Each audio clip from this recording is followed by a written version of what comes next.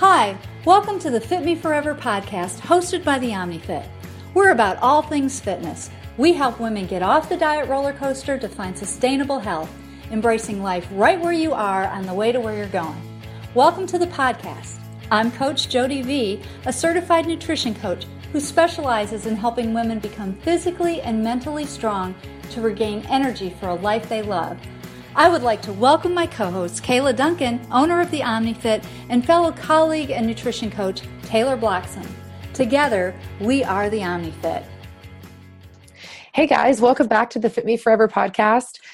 Today we're going to be bringing to you episode 30, and we're going to be talking about what are you feeding your kids? With all the talk the last couple episodes about habits, how to create healthy habits, how to break bad habits, it just got us talking about and conversating about where these habits came from, and our conversations led a lot back to our childhood. So the purpose of this episode today is to get you thinking a little bit about how your current behaviors are impacting your children or people around you if you don't find yourself as a parent right now, and how your behaviors now were impacted by your experiences as a child. So what do you guys think about this topic? I find this to be really fascinating. Yeah, I was actually talking to a client just the other day, and we were reflecting on the fact of, having this certain perspective and intention behind feeding her children a certain way. And we wanted to address the fact that we wanted to have her be more of an intuitive approach.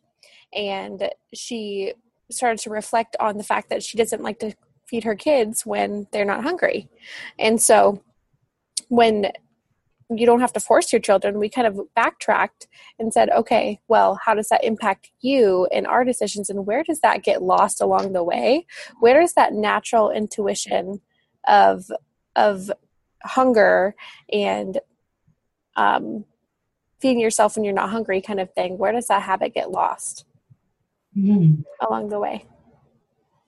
That's such a good question. That's heavy. It is really heavy.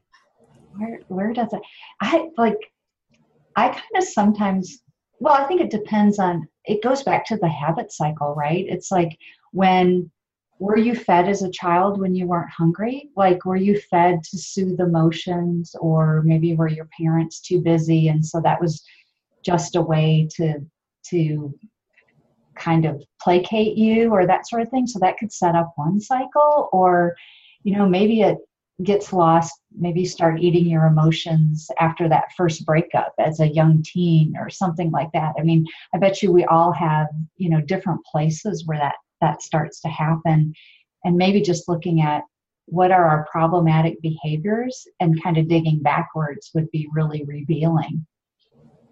Because truthfully, at some point in time, like Kayla, I think about your little guy, like when he's hungry, right? Yeah. And when he's not, he is not. You don't want anything to do with it, right? I kind of think about my dog too. It's like, oh my goodness, she'll clear up a whole plate like she's never seen anything before, and then she'll go for days and doesn't want anything. And I keep trying to force feed her, Right. You need to eat. Yeah, that's so fascinating. That's been one of my most favorite things about being a parent, is observing how he is experiencing life, from his positive affirmations, which I've talked about before and posted on about social media, all the way to the transition from, introducing pureed foods to solid foods to, there was a period of time where we were, I guess we had visitors. I think you guys were here, but we were eating less than optimal foods. Let's say they're extra savory a little more often than not.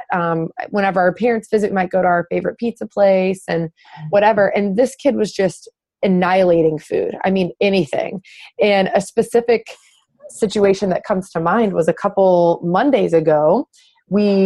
It's nice weather, so we grilled out some chicken. I'd marinated all day. It was so good. And this kid loves grilled chicken, so it's not like I'm offering him food he doesn't like. He's wandering around the kitchen, screaming at me, eat, eat, eat. I'm like, yes, Daddy's cooking chicken on the grill about to come in. So he brings it in fresh. I've got it all sliced up. He's ready to eat and just begging, eat, like pulling my clothes off of me. I sit him in his high chair. I get him. He's like, no, I don't want that. And I was like, okay, well, that's what's for dinner. So Mitchell and I proceed to sit down for dinner and eat our grilled chicken with whatever else we had for sides. And this kid was not having it. He wouldn't want any grilled chicken. Pizza. Yeah, right? Yeah. Pizza. That's what he was, yes. Or cheese for mac and cheese or something. Oh, yeah. So legitimately, and listeners might think I'm a little crazy, but we're approaching that like as parents, what we want to instill in our children and looking back on our childhood and taking things that we liked and we felt like our parents did really well and all those things. And one of those things is that both of our parents did offer healthy foods, healthy items. Mitchell's family in particular, if you did not eat dinner, you didn't get another choice, especially if it wasn't a new food. It's not like they would introduce a new bizarre food and expect you to eat it, but like a normal food, like, I don't want that, especially as a teenager.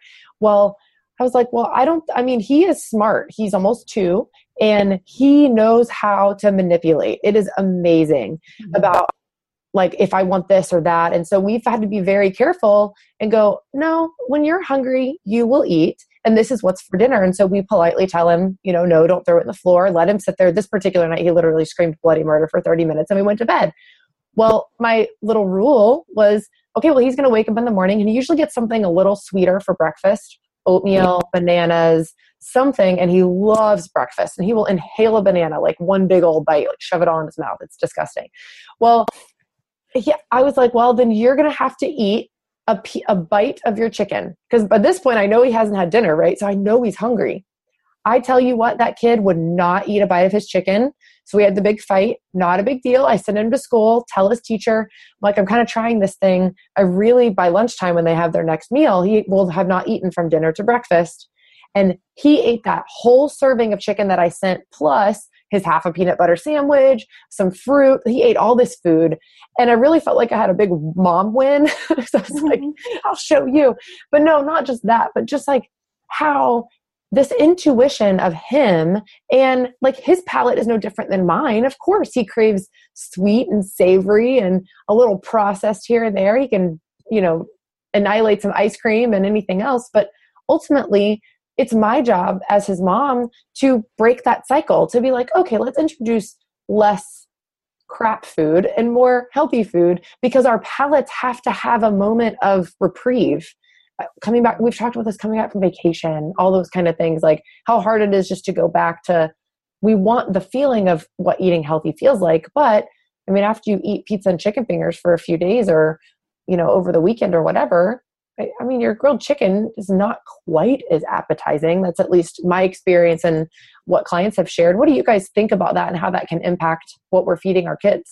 I think it would be fun just to talk about too for a minute, like what in our families of origin, and I would encourage our listeners to think about this, like what do you feel like your family of origin did really, really well? And what do you think maybe kind of set you up for some problematic behaviors? And I just think about my own childhood. And one thing I loved is we had 3 solid meals a day. And my mom was always like, I am not a short order cook, and you're going to eat what I fix. And that was the bottom line. So in a weird way, we didn't have a whole lot of choices or, argument around it. We either chose to eat it or we didn't.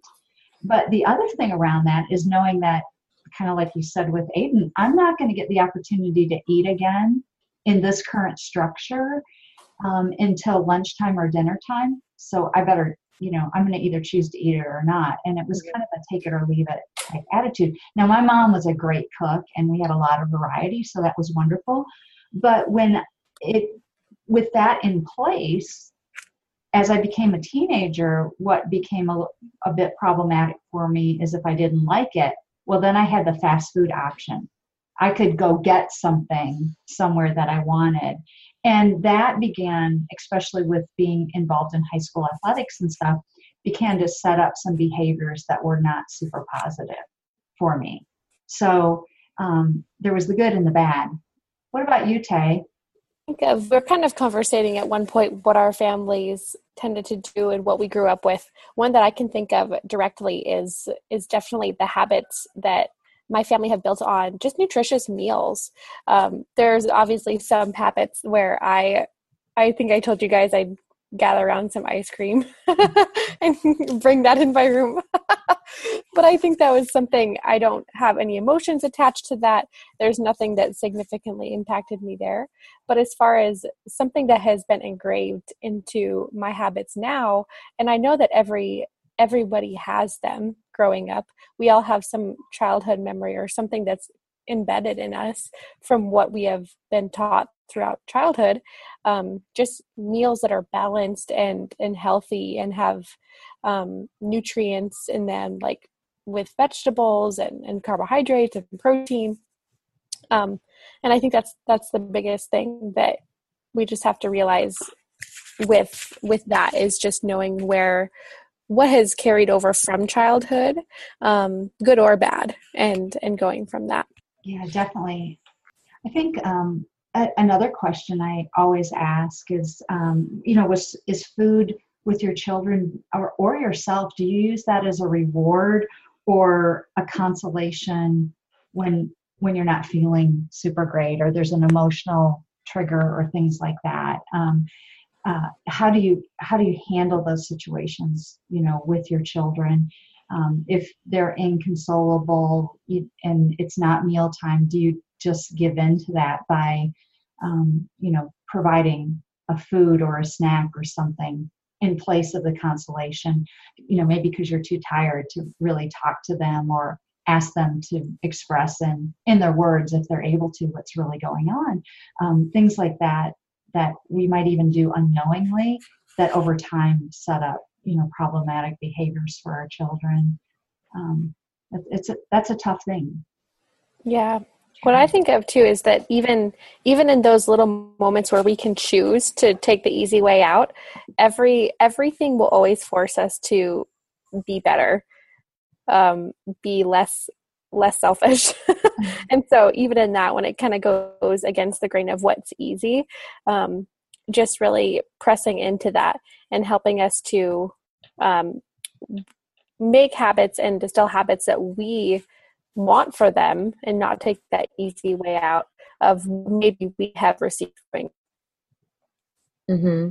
And just thinking back about what was your experience? A lot of us come from, parents that were working, or like Jody said, just maybe tired, and the discipline side, there's challenging times.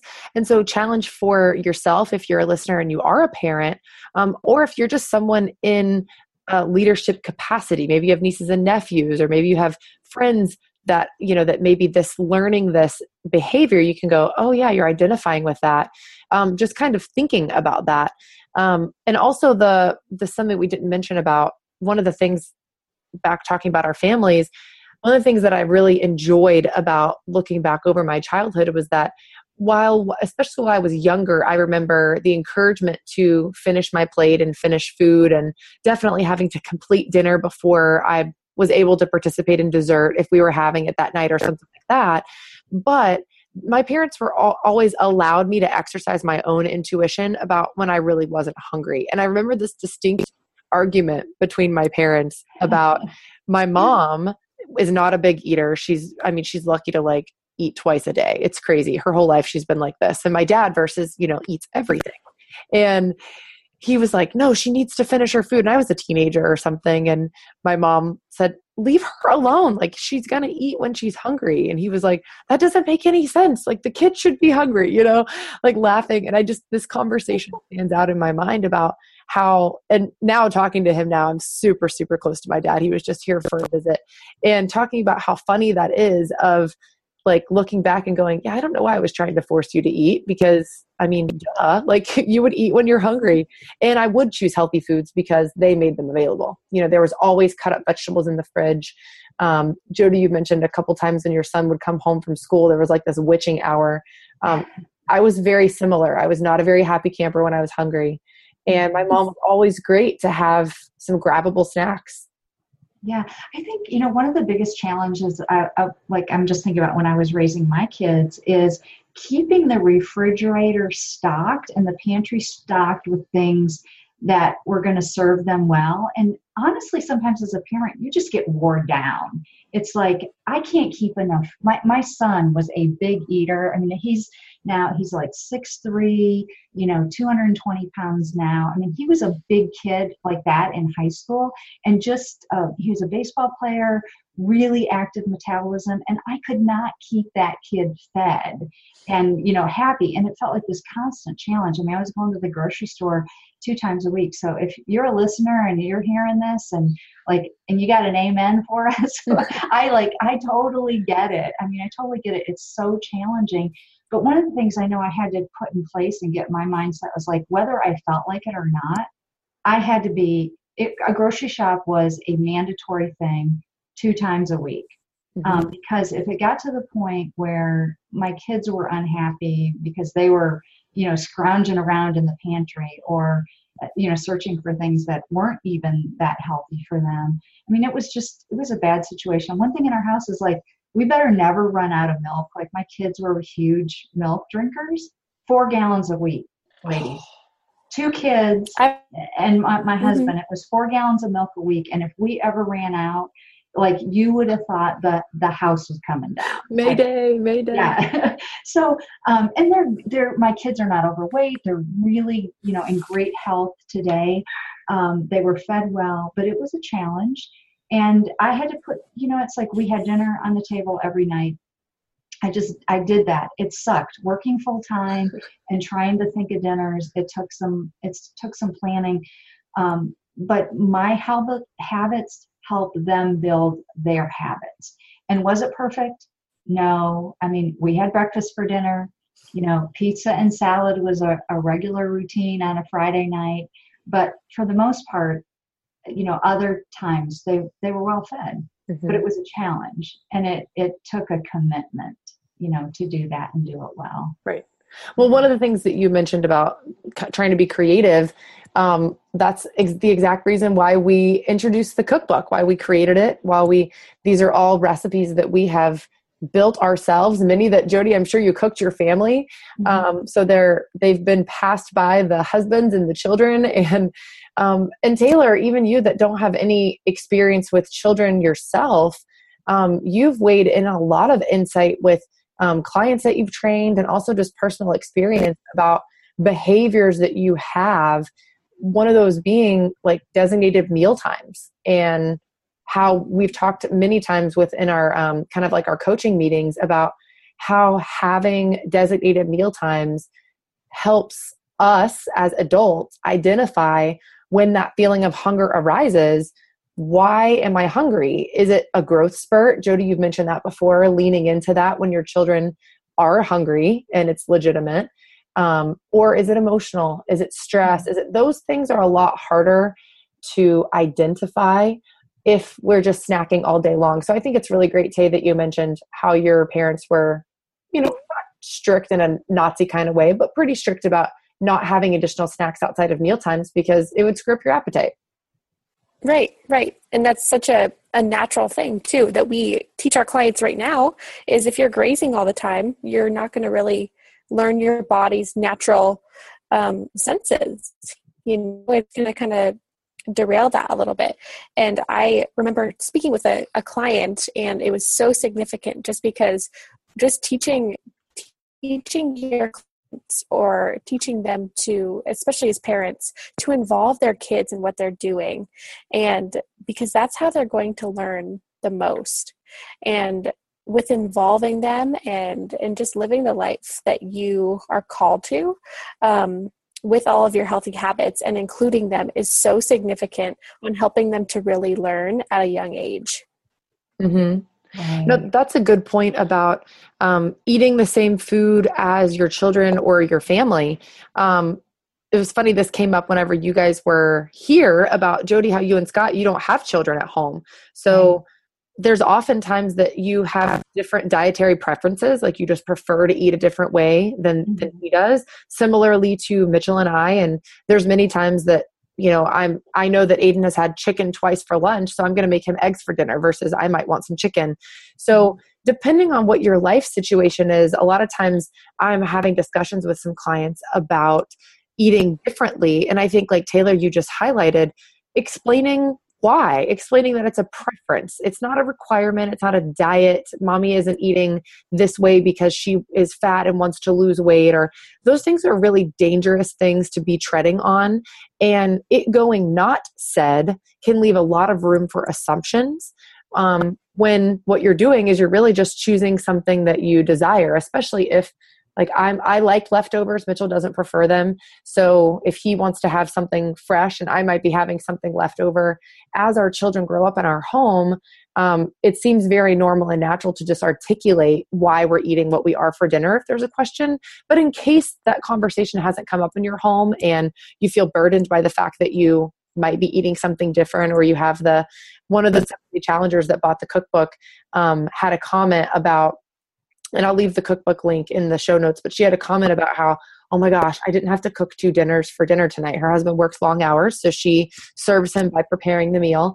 And a lot of times they eat different food. But she was like, I was able to cook the same meal out of the cookbook and maybe add 1 or 2 things or take away to modify for their preferences. Mm-hmm. So being able to have those options. I think it's key, and it's all in the mindset. So it can be extremely challenging to think that you have to eat very differently than your family. And so the goal is to, how do you kind of merge those 2 things in a way that doesn't cause you to have to cook 2 meals, or just have that little bit of add-on, or be in the mindset that it's okay that I am eating something different. I'm not feeling deprived because of it. So it's all about how you frame it up. But we're busy ladies. I mean, whether you have children at home or not right now, no matter what way you slice it, there's a lot going on. And so simplifying things, which I think the cookbook's a huge help in doing. And there's lots of resources out there to help, get healthy meals. And obviously that's what we like to try to encourage for our clients. But we don't want just health for you. We want it for your family. And so looking at what does that look like for my family is so super important. Right. Yeah, women do play a very important role in terms of offering kind of a guiding light in the family's health, being able, even if they're not the sole cook or the sole grocery shopper, offering up those ideas and being that leader in that area. I've heard just testimony after testimony of people saying, oh my gosh, my family, this is usually a year later, giving feedback about how much better they feel. And it was because mom started with making a healthy decision here and there, and then so on and so forth. Yeah, we do have a huge role. So ladies, we just challenge you today just to think about how your current behaviors are impacting your children, and how your behaviors were impacted as a child, and think about what habits, based on the last couple of podcasts, that you want to not only change for yourself individually, but how those changes will impact your family. And again, we want you to be fit forever. We want your families to be fit forever. So that's it for today's episode. Catch y'all next time around. Well, there you have it, guys. Thank you so much for joining in to another episode of the Fit Me Forever podcast. If you guys have any questions, please don't hesitate to reach out via email at info@theomnifit.com. And of course, please connect with us on social media. All of our handles, our Instagram and Facebook, are both at The OmniFit. And if you like this kind of content, if you like what we're putting out, please rate us on iTunes and Stitcher. That helps other people find us, and it lets us know that we're putting out content that you enjoy. All right, talk to you guys soon.